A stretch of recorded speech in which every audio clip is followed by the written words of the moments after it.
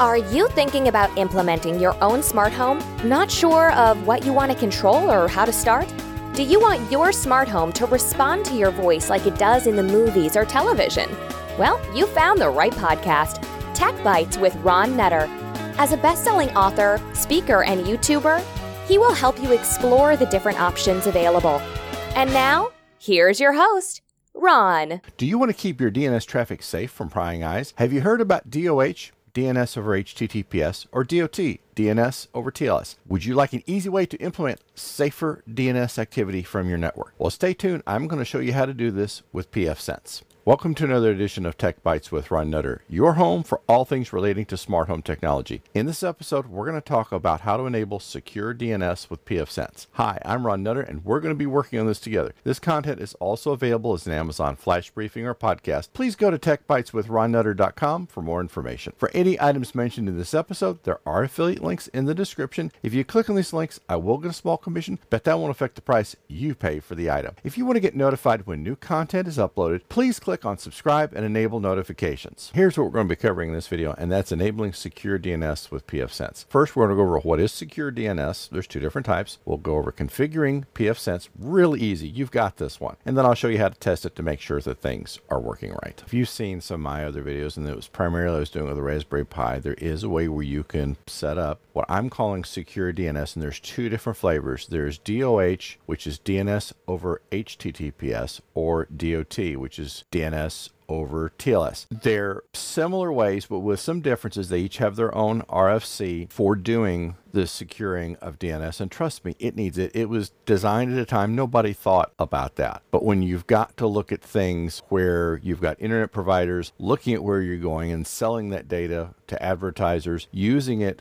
to put ads on your system, there's just some things that you can do very easily to make this happen. Let's give you an illustration of what I've just talked about. Now we'll go over here. This is what you look like when you're doing DNS, as far as you're sending an inquiry out, somebody sniffing someone on the internet or even at the provider will say, oh, you're going to cloudflare.com. And the return information is sent back from whatever DNS you're looking at. Well, think of it like a postcard analogy. You're filling out a postcard, putting it out in the mail, then everybody can see it. Well, by implementing either DNS over TLS or DNS over HTTPS, it is adding basically a wrapper. It basically puts it inside an envelope that the hacker or the ISP shouldn't be able to see into. I won't say won't, but say shouldn't, because let's face it, with enough determination, anybody can do it. So it gives you a little more privacy. They're still going to be able to see what IP you're going to, but as you've probably found out, an IP can be used by more than one domain name, so they may not still really know where you're going. That's the easiest way of doing it, and the link will be in the show notes. An excellent presentation from Cloudflare, so that's why I kind of liberally use some of the graphics, because we're going to show you how to do this with using Cloudflare.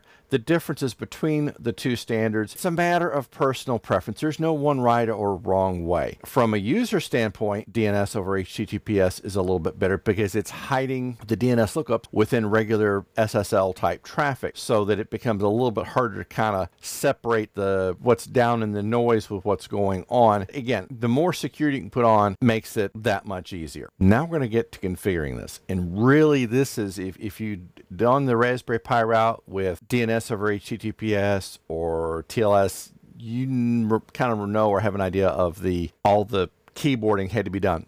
With pfSense and their implementation, you can't get any better than this. So you'll first start off your journey by going to System, General Setup. Normally, you'd never go back to this tab, but this is one of those cases when that's the best place to go. We're going to use Cloudflare. There's all sorts of DNS over HTTPS or DNS over TLS providers out there. I'm just using Cloudflare. They're the ones I kind of started with, and there's really no reason to not stay with them at this point. Now, I've put both their systems here. I'm only doing IPv4 at this point. My internet provider also feeds me IPv6 at the same time, and I'm just not going to set it up at this point. Something to keep in mind, when you put the IP addresses in, you also need to put the DNS host name for those IP addresses, which this is cloudflare-dns.com, and you need to put it for both, because this is part of when it's doing the TLS or transport layer security verification. It needs to know that the IP address is going to, when it gets this response back, that it does have the right system. The next thing you'll want to do is go down here to DNS resolution behavior and tell it that to use local DNS only. Now this is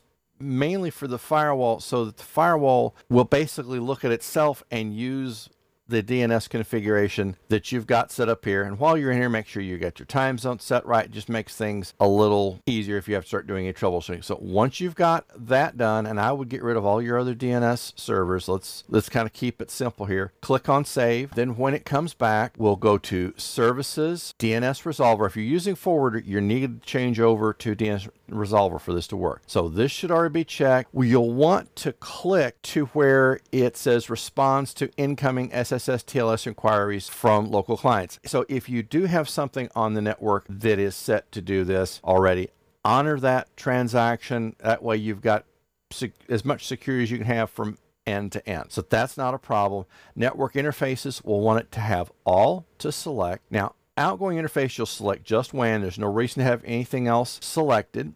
Now, make sure you disable DNSSEC support. That is unrelated to what we're doing and can possibly butt heads with the secure DNS, the DNS over HTTPS or DNS over TLS that we're in the process of setting up. So make that change. I go ahead on DHCP reservations. This is a little bit off topic here.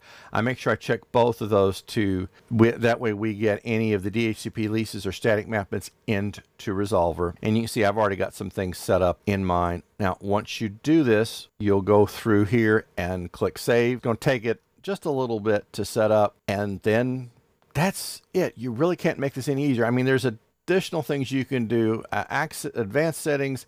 Trust me, this is getting down into the weeds. Most people are not going to need to do this. Access list, again, it's going to be, if you wanted to restrict who could get to the DNS resolver, and there's some cases that could be made for that. But again, don't get off the trail too much. Just go with the settings you've got here. And the default port will be 853 for SSL or TLS listen. So that's fine. We want to keep that is, and we want to keep this set to port 53. Once you've clicked save on the two appropriate pages, your setup is done. So now we'll get to the testing.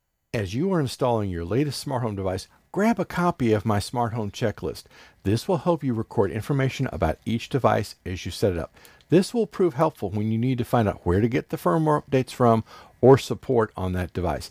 You will be subscribed to my email list in exchange for the checklist. I won't share, rent, or sell your information to anyone. Okay, a couple of things we're going to do. First, we'll go under diagnostics and DNS lookup. We want to make sure that the settings we put in place are actually working. So I'll go to a site I haven't used in many years, a company's product I've installed a lot over the years, and we'll have it do a lookup. Okay, so it came back with an IP address, record type A, and you can do trace routes and things, but this tells us that what we set up is working. Okay, the next thing is going to be status DNS resolver, and you should only see the two systems you put up front. If you have anything else there, you need to run this down and make sure that you get those out of the list. So we've already done a lookup.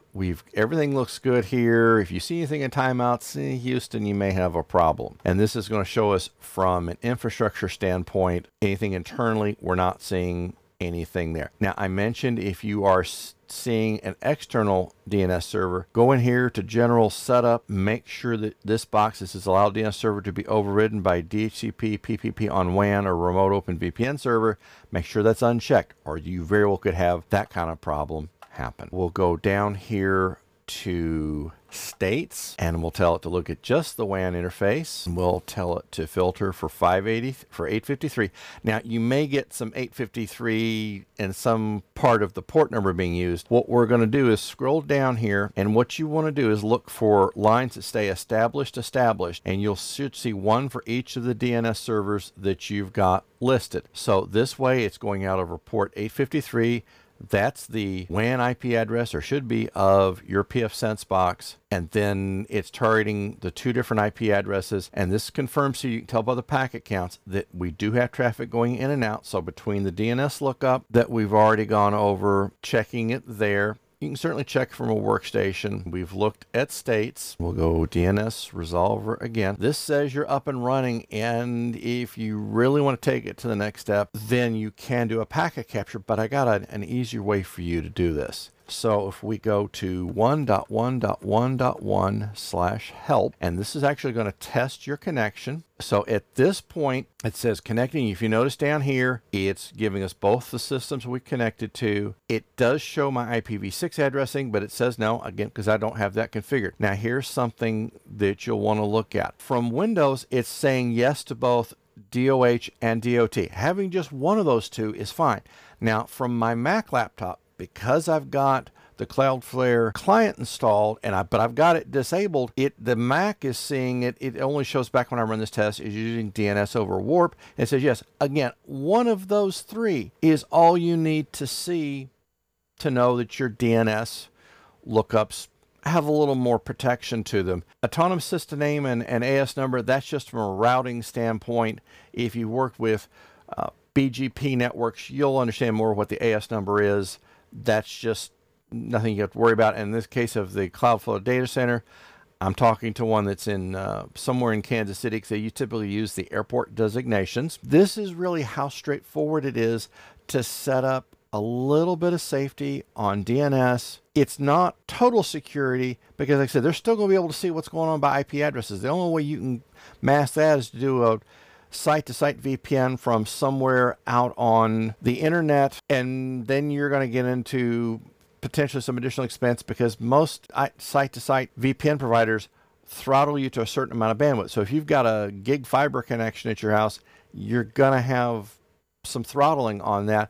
So this is at least get you a step further down the road. Your DNS is more protected. Instead of just throwing out the request in the mailbox and say, hey, what's the IP address? You're getting that information back, but it's inside a wrapper. So anybody who's sniffing your connection, whether it's your ISP or somebody else, is going to not see as much. They'll see the IP addresses, but if you're going to sites that also use HTTPS, then all they're going to see is the addresses. They're not going to see the traffic you got, and without the server root certificates, they're really not going to be able to see inside the wrapper without a lot of work. So this is something very well setting up, certainly easier than the options that we had gone through earlier with setting up the Raspberry Pi to do it. And I'm not knocking the Raspberry Pi, but when you've got something that has the utility and power of pfSense, why not do it with this and add one more layer of protection to your home network? If you're watching this on YouTube, you will see videos on the screen that are similar to the one you just watched, or other content that YouTube thinks you might be interested in. If this video helps you or provides value,